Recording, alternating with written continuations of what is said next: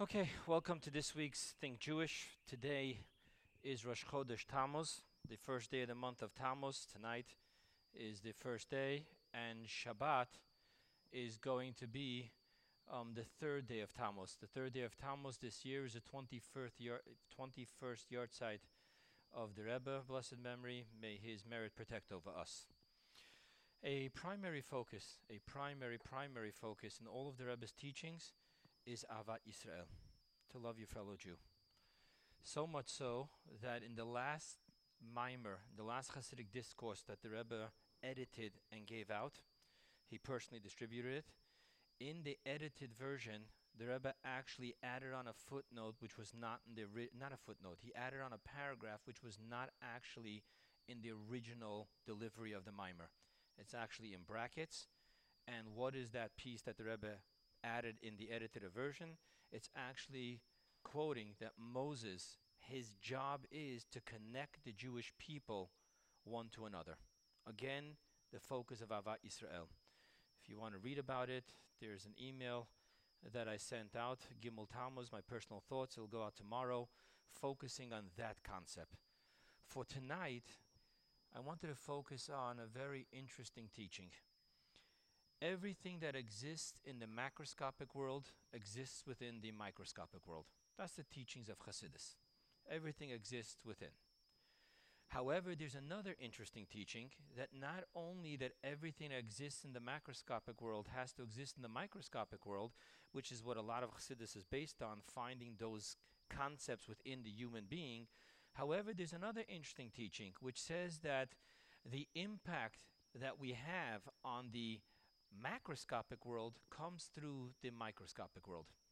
So our sages say, who is the microscopic world? This is the human being. So let's just take a simple example. You'll find again in the teachings of Hasidus that the balance, the global balance of good and evil on a global level really all boils down to the persons in this microscopic world, his war between good and evil. So we affect the macroscopic world through the microscopic world. More than that, Maimonides says that every person, the world stands equally balanced, and every single person in his one inner war of microscopic war between the good and the evil can tilt the entire balance of the scale and bring goodness, miracles, and salvation to the macroscopic world. So the focus here is that when we talk about peace, that's tonight's title. Tonight's title is Let There Be Peace, bringing peace between the mind and the heart. When we talk about peace, it's most definitely so that the effect of the macroscopic world is absolutely a reflection of the microscopic world. Simply speaking, a person who doesn't have inner peace within himself will not get along with anyone. It's just that simple. So when we're talking about making peace, let there be peace, the first focus is the man in the mirror. The first focus is the microscopic peace that I need to have within me. If I don't have inner peace within me, no matter who, what, when, I will pick a fight. Because it's my set of glasses through which I see self and I see the world. And that's the way it's going to go. So it's very fitting and proper tonight to focus. The Rebbe's teaching, the Rebbe's legacy is so based around the concept of Ahavat Yisrael. The Rebbe's whole approach to bringing Mashiach is through Ahavat Yisrael. The Rebbe's famous teaching is that the Talmud tells us that the Holy Temple was destroyed because of Sinat Chinam, baseless hatred. So the way to bring to Mashiach is through Ahavat Chinam, baseless love. So understanding this concept of love and understanding that I can love no other if I don't love self, that's why I'm dedicating tonight's class to the yahrzeit, the 21st yahrzeit of the Rebbe. Okay. Let's talk about spiritual unrest. And why am I talking about spiritual unrest? Because we're soon going to learn that the inner war, the unrest, the problem that we have within to live a peaceful life really is from the top down. It's not because of our physical mind, our physical traits, is actually from a very spiritual source. So we're going to take a bird's eye view and look at the spiritual unrest that exists within every single person because of the infrastructure and the psyche of his or her soul. And from there we'll be able to understand what it means to make peace between the mind and the heart. So let's begin with this. Let's start this way. The two main primary palaces, kings of the human being is his mind and his heart. The soul is built on those two, which means that there is the intellect and there is the emotions. Now, it's so because the souls, when God said, and let us make mankind in our image, God has no image. So what we're really talking about is the famous Sfirot, the 10 emanations. Those 10 emanations is how the soul is built, and therefore the soul is made up of 10 faculties. These 10 faculties divide into two groups, 3 intellects and 7 emotions. That is the mind and the heart. That is the build of the spiritual soul, and thus reflected in the human infrastructure, the human psyche. Now let's talk about this mind and heart, the intellects and the emotions. What is the greatest paradox of all is that these two are polar opposites. It is impossible for them to get along. Just plain and simple. Intellect breeds only in coldness and calmness. Emotion breeds only in the excitement, in the heat, and in the excitement of it all.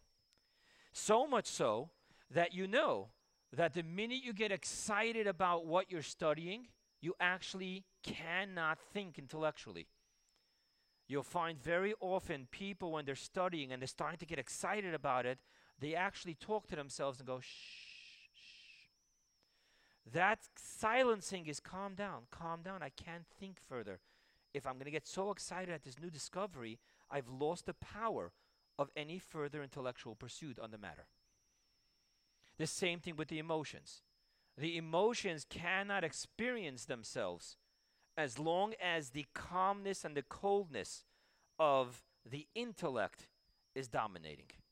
So here we have one human being who is set for inner war, is set for spiritual unrest.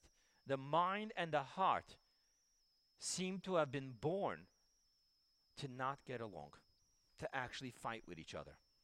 And we know that through life we're always struggling with the knowing and the feeling. Two different worlds, and they don't work together. Therefore, because of this paradox, it seems to be impossible. So on this day of the 3rd of Tammuz, when the previous Rebbe, back in 1927, he was arrested for his underground work in Russia. At first, he was sentenced to death. On the 3rd of Tammuz, they took him from the death sentence, they changed it to exile sentence. And when the previous Rebbe then went to Kostroma, he was there until the 12th of Tammuz, when he was totally released. On that 3rd day of Tammuz, the previous Rebbe delivered a mimer, a Hasidic discourse. I want to read to you the opening verse of that discourse.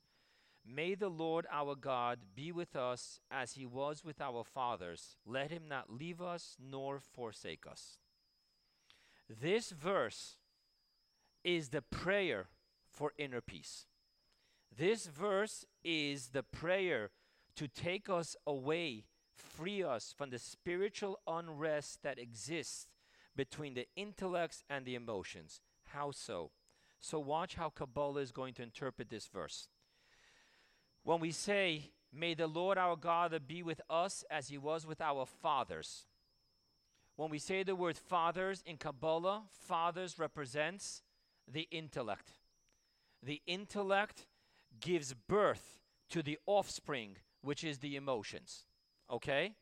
So we have over here, we're asking God, may he be with us as he was with our fathers. Now, what is the definition of the words us?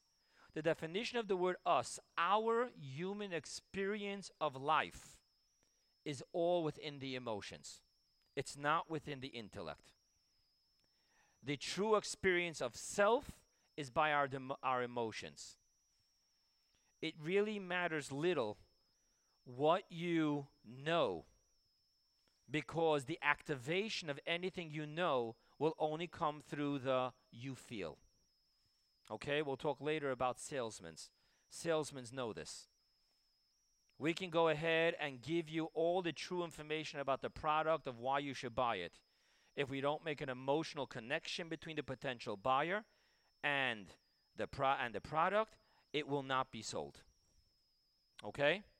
So, when we talk about this concept of may he be with us as he was with our fathers, we're actually asking for an inner peace, an inner congruency between the mind and the heart. The verse doesn't stop there. It goes on to say, nor forsake us. The interpretation of nor forsake us is the next step. Because when the mind and the heart are living with inner peace and congruency, then the heart, there's a saying that the heart spreads out. It gives forth its life force to all of the limbs and organs. What that means to us Kabbalistically means that our thoughts, speech, and actions, primarily actions, will be in congruency with our feelings, which is in congruency with our mind. Thus, you understand that the prayer for here is, let there be peace. In the inner strife and struggle that we're born to have between the mind and the heart, we're praying, let there be inner peace. How is there going to be inner peace? To understand that, we're going to give a little introduction, but let me just give it to you in one sentence. When we ask for inner peace, we're asking for the internal essence plane of intellect to shine within the internal essence plane of emotions. Now, I know this sounds Kabbalistic. We're going to explain it in a moment, okay? So, when we talk about the external intellect communicating with the external heart, it must go through the constraint process of the narrow neck. It cannot shine directly. The language, it's like a Mac and a PC. A Mac and a PC. They're not communicating. They're different languages. Therefore, it has to go through that tzimtzum process, the constraint and the narrowness of the neck. However, when we talk about the essence, inner dimension of the intellect, shining and communicating to the essence and the inner dimension of the emotions, then we're talking about a direct communication which needs not go through the process of tzimtzum, contraction, and concealment. I know this all sounds Kabbalistic. It will all make sense. I just wanted to give you now the destiny of where we're heading to, the goal where we're going to get to, okay? So we're introducing an external plane and an internal plane. The difference is the external plane, the mind and the heart, are polar opposites. They will not be able to communicate. You have to go through constraint and concealment. However, on the inner essence plane of the mind and the heart, when the inner essence of the mind is communicating to the inner essence of the heart, then there is no need for the contraction and there will be inner congruency. Okay? So let's go further. The question is, how does this work? So to understand this, we're going to now go a little bit more in depth with the inner dimension, the two inner planes of intellect and emotion. It exists on every plane, no matter where you touch in Kabbalah, where you touch in human life. Everything has the inner essence dimension and the external expression dimension. So we have essence versus expression, internal versus external. Okay? Let's talk about this for a moment. Okay? Let's talk about the simple experience that you and I know, right? We know we have artists. We have great artists. We have the famous priceless art from the great artists. What you'll notice with a true masterpiece made by an artist is that the artist is almost always left in disgust and in pain from his piece. Now, this doesn't make a difference if you're talking about literature, you're talking about music, you're talking about painting. It's very weird to see that the real true masters of art are not finding true inner comfort and inner peace in their work. We're sitting there marveling at this, and they're sitting in total inner self-loathing over what they did. Why? It's very simple why. The true definition of an artist is in the eye. They have the power, they have the gift of the eye to see the true inner essence of an experience. What they're trying to do with their art is to express that. Now, while they've created a masterpiece of expression, the bottom line is that you can never express inner essence. So what we're looking on, not knowing the original inner essence vision of the artist, we're like floored. This is just unbelievable. However, from the artist's point of view, when he looks at that pale, lifeless expression of his original essence vision, he's in total pain. He's disgusted by his masterpiece. So when you have the inner essence and you have the outer expression, on every plane that exists. On the level of intellect, you have the same thing. On the level of emotions, you have the same thing. Now, what happens in the expression of, because it's external, it's not the inner essence, that's where you have the polar opposites between the two. The external expression of intellect is completely the polar opposite of the external expression of emotions. However, when you're dealing with the communication of the inner essence of the intellect, talking to the inner essence of the heart, over here we don't have polar opposites. Why? Because what's amazing about this is that the inner essence of intellect will arouse within emotions its true inner essence identity. The true inner essence of emotions is the deepest level of the soul, which is why our strongest experience is feelings. Why? What is the inner dimension of all feelings? Ratzon, will. Will is the power of the supernal crown. So when a person's feelings are not experiencing their ultimate inner dimension, the ultimate power of will upon which we say, when there's a will, there's a way.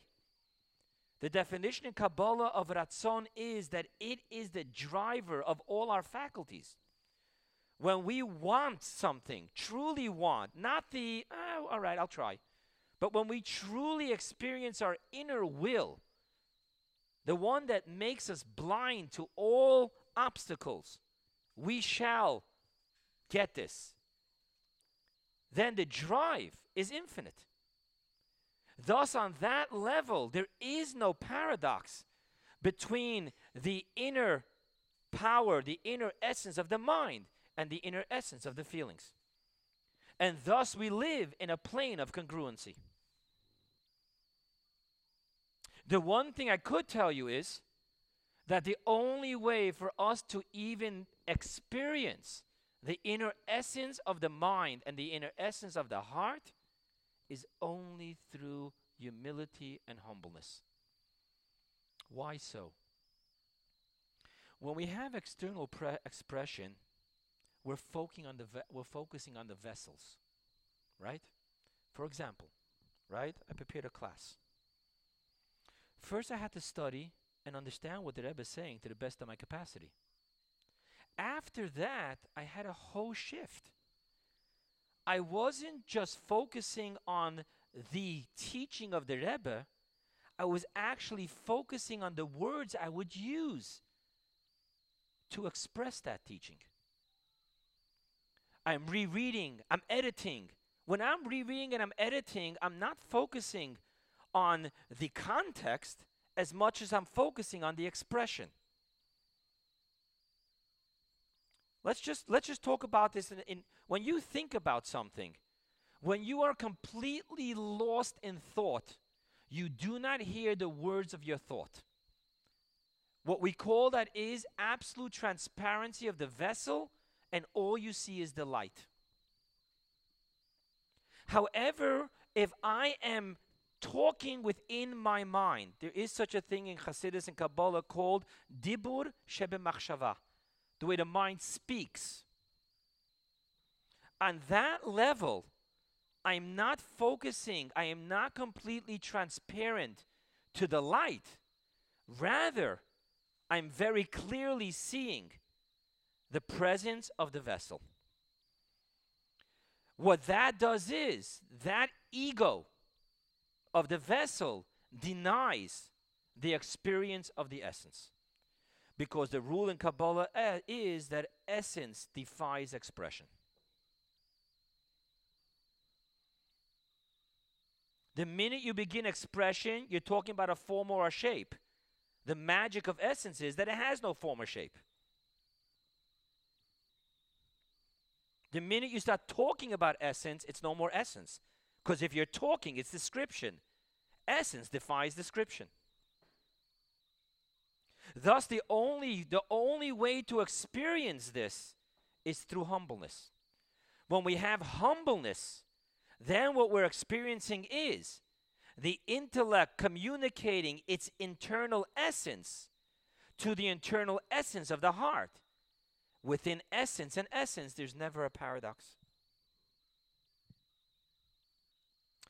Let me share with you a story. I read this story that the Alter Rebbe, Reb Shneur Zalman of Ladi, the founder of Chabad, he once was looking at a masterpiece of a painting. And this was his comment. He looked at the painting and he said, the artist got out of the way of the painting. He got lost in his painting, and thus he created such a masterpiece. That's what we're talking about. We're talking about a communication of essence. Over there, there's total inner congruency. There is only one essence. There's only one essence of the soul. I didn't put this in my notes, but just reading the eyes around me. I'll tell you a more simple understanding of this. A lady wrote to the Rebbe, I'm a secretary. And the Rebbe wrote back, no, you're not. You're a Jewish woman who earns a living by being a secretary. When we worry about having so many hats that we're overwhelmed, what happened? We stepped out of self. If we stepped out of self, we're just going crazy at changing in every single second who I am. So 1 second I'm a rabbi, the next second I'm a father, the next second I'm a person, I'm a brother, I'm a son. We're going crazy. However, if all we truly are is transparent and humble to ourself, then every expression is not a paradox. The same me who's working in the office doing QuickBooks is the same me who's writing a lecture, who's the same me who's got to do what I got to do in my house.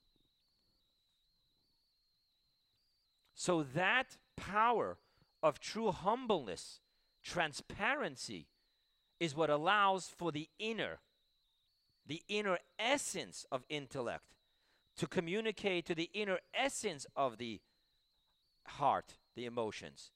And then it's so natural that it expresses itself in our thought, speech, and action. To understand this, we need to go just a little bit deeper. You understand now, by the way, that what I just shared, this is, what you understand here is that this is exactly what we spoke about on the verse. Now you understand what the prayer is. The prayer is that the inner essence that shines into our fathers, the intellect, should be with us, the emotions, should not forsake us in our expression of thought, speech, and action. That is the prayer for the inner congruency, the inner peace. But that inner peace and inner congruency can only exist within our humbleness and transparency to the essence and not the expression. Not the words, not the angles, but the inner vision that the artist truly carries. That's all he's transparent to right now. Okay? But to understand this, we need to go to another war, another problem with inner peace and inner congruency. This one is within emotions itself. It's not between the intellect and the emotions, it's within the emotions itself. What goes on? What inner war is there within the emotions? This week's Torah portion is Korach. Korach was a cousin of Moses. Korach was a Levi. Korach went to war against Moses. What was his war all about? It all breaks down very simple. The Levite was demanding that he be a Kohen. Not only a Kohen, but the ultimate Kohen, the high priest. That was what the war was all about. Why should your brother Aaron be the high priest and bring incense? I want to be it. Now, let's take a Kabbalistic look at this war. Levite is left. He is strictness, justice. Kohen is ish hachesed. He is kindness. Now, within a perfect world, the Zohar's quote is that smala kalil biyemina. Left is within right. What that means in layman's term is that justice, strictness must be subservient to kindness. Korach said no. He said that strictness must stand for itself. Not only must strictness stand for itself, it is actually greater than kindness. So in the real world, the way God set it up, the Levite is subservient to the Kohen. The Levite helps the Kohen with his work. Till this very day, the Levi is the one who washes the hands of the Kohen so that he be able to do the priestly blessings. And in Ashkenazic, it's usually on the holidays. By Sephardim, it's on Shabbos. And there are places where it's even every day. Certain Sephardic groups. So the Levi, the strictness, is Kalil in the Kohen. And thus his service is to serve the Kohen. Not he should serve the Kohen. No one serves another human being. We serve God. But his service is to allow and make possible the Kohen service. Thus, the Levi is subservient to the Kohen. Thus, strictness is within kindness. No. However, came along Korach and said, not so, my friends. The definition of strictness is concealment, contraction. The definition of kindness is revelation. Please turn back to Genesis. What does the verse say? Vayehi erev, vayehi boker. And there was evening, darkness, concealment. And then there was morning, light, revelation, kindness. Thus said Korach, strictness is even greater than kindness. For without strictness, kindness could not be possible. The words of the Talmud, it's interesting. Someone asked the rabbi in the Talmud, why is it that the black goats always walk in front of the white? And he answered, the sage answered, the way the world was created, so is the world running. And he said, just like it was first dark and then light, so too in nature, it's first dark and then light. So what do we see here? We see here that actually, he's right. Strictness is not only a world for itself, it's actually a higher experience than kindness. First, you must have contraction, and only then can you have revelation. Look at the words we're taught in Zohar, not in Zohar actually, in Kabbalah, a different book of Kabbalah. The first thing that happened was the contraction. After the contraction was introduced what we call in Kabbalah a kav, a finite ray of light. If not for the contraction creating a void in the infinite, in the expression of the infinite light, we would not have the possibility of having a finite world. Thus, creation and an entire system of creation always depends upon first having the contraction of the infinite, creating a void, thus allowing for the finite. And if not for the finite light, there wouldn't have been finite creations. So here comes the most Jewish question of all. If Korach was right, why was he wrong? That's the question here. So we understand that Korach's war was all again about the lack of inner peace. That's why the most greatest translation of the Torah that we have was done by a convert called Onkelos, who was the nephew of the emperor of Rome. And he is an authority. Not only is he authority in translation, but when Rashi wants to define what the verse is talking about, he will use Onkelos. So he says something very interesting. The opening words of the Torah portion is Vayikach Korach, and Korach took. However, if you look at the Aramaic, that's what Onkelos did. He translated in Aramaic. The Aramaic word for take is unesiv. He doesn't write that. He uses actually the word iflag. Iflag means separation. Korach was not about taking. He was about separating the inner peace between the right and the left, the Kohen and the Levi, the divine order of things. That the Kohen, the revelation, and then the left, the contraction is within the revelation. Again, I want to just make a disclaimer. Don't get lost, guys. This is Kabbalistic. I give you my word. I'm going to be presenting to you a business plan that's built on these Kabbalistic concepts and spiritual growth in the most practical way. But we do have to get the bird's eye view. We're doing things from top down. Okay? Let's talk about this. Why was he wrong? He's right. It's right there in the verse. It's right there in Kabbalah. Before contraction, there can be no revelation. So you do have to have the left stronger than the right. Why did he die? Why was he swallowed up in the earth? And the answer is that Korach was wrong on two planes. The two planes I spoke to you about before. On the plane 1, the essence and the internal essence. On plane 2, the external expression. Let's talk about this. Why was he wrong on plane 1?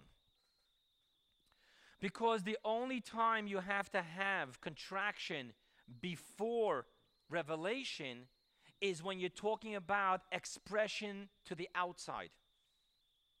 Let's talk about what this means. There was the infinite light, right? That's what the Zohar, the Kabbalah explains. Hu ushmo, he and his name, filled everywhere.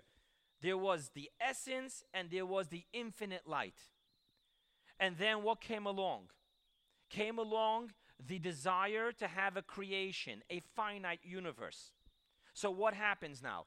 The first thing that has to happen is that once the infinite light wants to express itself to the other, what does it mean the infinite light of God is expressing itself to the other? It means it's going to begin creation. Other, creation. Creator, creation. We now have an inside and an outside. So once the infinite light is dealing with the expression to the outside, then you first have to have a contraction from the infinite light, a void, allowing now for the revelation of a finite ray. So the only place where contraction comes before revelation is in the world of external expression. Think about it for a moment. You ever see someone run into you, he's breathing, and you tell him, whoa, calm down, what happened? He can't calm down. Why? Because he's dealing with this great big emotion, what he just saw. The first thing you have to do is calm him down so he can talk. Before you calm him down, he can't even talk. In the world of Red Cross, we were taught that the biggest danger is when a person goes into shock. Because when a person's in shock, he's shining inwardly into his essence. What you're supposed to do with a person who's in shock, of course, the smelling salt and all the other stuff. But one of the things you do is you try to get them to talk. Because once they're talking, what happens is, instead of them being encompassed by the issue is being encompassed by them. They're in control. They come out of shock. So what happens is that only when it comes to expression, when I'm looking to have an external expression, When the infinite light is no more about within itself and God, rather it's all about the external expression and let there be. Of course, you have to first have contraction and then revelation. If you don't have a contraction of the infinite light, it's impossible to create a finite world. God's goal was to have a finite human being in a finite universe with freedom of choice to serve God. So in that realm, you have to have first contraction and then light. But talk to me, what's about when you're dealing within yourself? Within yourself, there's first a light. It's first light and then contraction when you want to express yourself. The epiphany is not a contraction. The epiphany is revelation. So within self, first you have revelation and then contraction. Thus, in the ultimate goal of the world, it's about the Kohen being higher than the Levi. And the Levi only serving for the purpose of the expression of the Kohen. That's why on plane number 1, Korach made a mistake. Because in the inner essence plane of things, light came before contraction. Kindness came before justice. And that's the way the Sfirot are really set up. Number 1 is kindness. Number 2 is strictness. Mistake number 2. Even on the second plane, even on plane 2 of the external expression, Korach was wrong. Now here is a very important piece of this underclass, this teaching. Okay? In the world of Kabbalah, concealment is not defined as concealment unless it is for the purpose of concealment. Was that a tongue twister? Let's talk about why. Let me ask you a question. Simple question. In an unbearable sunny day, you put on sunglasses for the purpose of not seeing or for the purpose of seeing?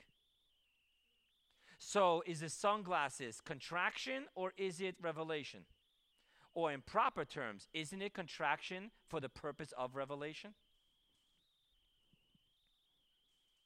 So therefore, the entire purpose of in Bereshit, in the first tzimtzum, in the ultimate contraction, what was the purpose of this contraction? For the sake of contraction or for the sake of revelation? For the sake of revelation. Thus you understand that when Korach tried to do a iflig, a separation between contraction, strictness, and revelation, kindness, he was misunderstanding and actually messing up the entire universe. Because the entire universe is where contraction exists for the sake of revelation. If you take the Levi and you make him the high priest, what are you doing? You're making contraction for the sake of contraction. If you make contraction for the sake of contraction, we can never fulfill God's wish. What is God's wish? God's wish is that the physical world should become what? Should become an abode for God. Thus, all of contraction was only for the purpose of revelation. Thus, Korach misunderstood the entire issue. And that is a terrible mistake.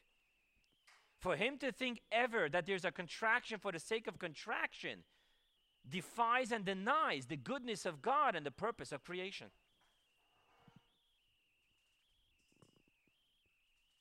Okay?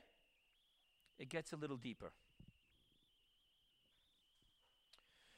When we say that contraction was for the sake of revelation, so what are we saying? Simply speaking, we're going to just quote the Kabbalah. God created a void, and within the void, he brought in a finite ray, what we call in Kabbalah the Kav. Okay? Kav means a line. However, that's not what it's really all about. The contraction wasn't for that one ray of light. What was the purpose of the contraction? Was that we should have a world. Why did God create the universe? La'asot lo yitbarach dira betachtonim. To make an abode for God. God sent us into this world which now seems to be absence of God. And our job is, no, we should bring this back to be the garden and the home in which God exists. Okay? Parenthetically speaking, I'm stepping off my lecture for a moment. Parenthetically speaking, I don't want this to sound Kabbalistic. It's just very simple. In your home, there's a mezuzah, there's holy books, there's a kosher kitchen, the laws of mikveh control your bedroom, there's a Shabbos table, you invite people. So you tell me, does God live in your house, yes or no? That's what it means. That's all that it means. To make this world a dwelling place for God. When we say a dwelling place for God, what do we mean? Do we mean a finite ray of God? Or do we mean the original infinite light, not ray, of God? Which means that the contraction was not only for the sake of a finite revelation to create a finite world, but the ultimate purpose of the contraction is to have the ultimate revelation of the infinite light. So according to Kabbalah, if you just had the infinite light, you could never have a world, right? How do you fit infinite amount of water into an 8-ounce cup? It's just impossible. So what do? What we did is we had a contraction. We brought in a finite light. From the finite light, what happens? We now have finite human beings, confusion of mind and heart. These people have freedom of choice. They serve God. When they serve God, what do? They bring the essence of God into creation. Which means that the external contraction was only for the purpose of what? Of having the essence revelation. I want to just have this make sense for a moment, okay? I want to tell you, I'm not going to tell you the whole story. You can look it up. It's called, the name of the story what's the name of the story? Me'ir HaGa'olah. It's a book that was printed by Kahas in English. When I was a child, that was probably the only real novels we had. It was a book called 5 Novels. And there's a story of Me'ir Ga'olah. The story of Me'ir Ga'olah is why today we don't marry 2 wives. He is the man, Rabbeinu Gershon. He is the man who did that. I just want to get to the whole story. Forget the whole story. Get to the main point that I want to share with you. He ended up being locked in a tower that only had a little window on top. His first wife came to him and wanted to know how to save him. So he told his wife like this: I want you to take this insect, tie onto this insect a very thin thread. To that thread, tie on not so thin, a little thicker, a little thicker, a little thicker, until you have a rope that can hold me. I want you to put that little insect on the wall of the tower right under the window. Then I want you to catch this other insect. This insect eats the other insect. So if you put him first and then you put the other one, that insect's going to have no choice but to run up. As he runs up, he can carry the thread. But the thread will carry the bigger thread, which will carry the bigger thread, which will carry the rope. And that's how he got out. Why am I telling you the story right now? It has nothing to do with our class. Yes, it does. Because without the contraction of only having a thread, creation will not be able to bear a thick rope. Without only having very finite spiritual revelation in the world would not be able to exist as we know it. The laws of nature would be Russian roulette.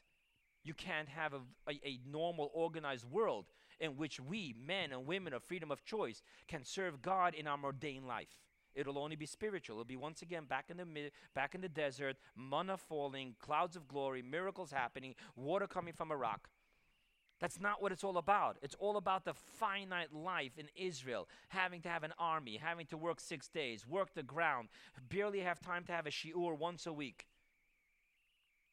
But what happens then is, with that freedom of choice, when you as a human being freely choose once a week to study Torah, at least once a week, what happens then? You are bringing the essence of God into this finite world. That's the rope. That's the thick rope. That's the essence. Okay? So all of this sounded very Kabbalistic. And really you sit and you wonder, how am I going to make a slight difference in my life? This is so abstract. This is so spiritual. We're talking about the spiritual war of Korach and Moses. We're talking about this peace, inner peace between the emanations, intellect, emotion, kindness, strictness. What does this have to do with me? So I want to introduce you to an unbelievable business plan created by Michael Gerber in a book called E-Myth Revisited.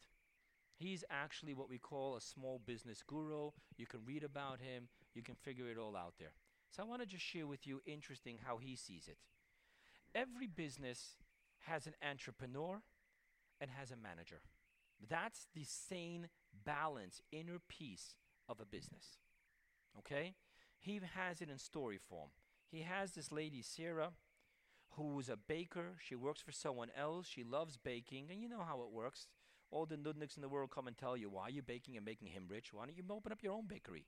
And it gets to you, and you decide, you know what? You're right. People are coming here because of my baking, not because of his pretty nose. I'm opening up my own bakery. But what happens? Opening up a bakery, there's only a little piece of opening up a bakery called baking. There's another whole part of it, which Sarah never knew about. And Sarah actually feels suffocated now because the last thing she has time to do is bake. So you have the entrepreneur, Sarah the baker. You have the manager. That's the one who has to run Quickens, the QuickBooks, and that's the one who has to make the whole office normal. So what happens here? In his business plan, he has a very simple formula. The entrepreneur has to allow himself to back out of every other job in the business other than that which only he can do. Everything else he has to give over to the managers. Now I want to introduce to you the outcome of decades of research of a man by the name of Napoleon Hill. You can read it in his book called Think and Grow Rich. He talks about how the successful entrepreneur, his gift is his being able to connect to higher intellect. So the gift of a successful entrepreneur is what? His being able to connect to the inner essence of higher intellect, which we call creativity, real creativity. Not just repackaging someone else's idea, but coming up the blue ocean strategy, coming up with a total new niche, a total new world of creativity. But what happens with this creativity? It goes nowhere. It accomplishes nothing unless what? Unless the manager can come along and make this a reality. How many frustrated creative geniuses do we have? But they couldn't make it happen. So you understand that what we're looking at here is we have the entrepreneur. He's the unbelievable inner essence, and we have the manager. The manager's entire position and purpose in life is what? To create a system. He's systemizing. He's creating a productive line. His job is to create sustainable productivity for the company. His job is to balance out the boat, to have it upon a dependable course of calm cruising. What is the job of the entrepreneur?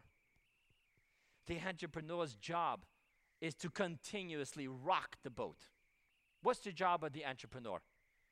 The entrepreneur's gift is that he knows if I don't come up with something new today, what's going to happen? We are going to become a dinosaur of yesterday, right? So what's going on here? Let's go back to what we were talking about. Look at the inner war that goes on in a business between the entrepreneur and the manager. The entrepreneur has to continuously rock the boat. He has to drive the manager nuts by telling him, I have this new idea. Do me no favors. Your last new idea costed us risk and craziness for 4 years. The entrepreneur says, did it work? Have we gone up? Have we grown? Yeah, but do me a favor, it's enough. You hear the fight that's going on here? So what happens is that the entrepreneur, the higher intellect, the essence, that creativity, that transcendence, it's beautiful. It's what allows the company not only to grow, but to survive. In today's market, if you have yesterday's techniques, you're gone. You're history. However, for this entrepreneur to really be effective, he has to be humble enough to back up and to hand over to the manager this unbelievable creative breakthrough. And what's the manager going to do with it? He's going to squeeze the life and juice out of it so that what's left of it is something that's digestible to a corporate production line, sustainability. So you have over here the inner war between these two. But without both of them finding inner peace and congruency, it will not work. Let's talk about when Steve Jobs let his computer technicians know about this great new idea that he had, this unbelievable creativity.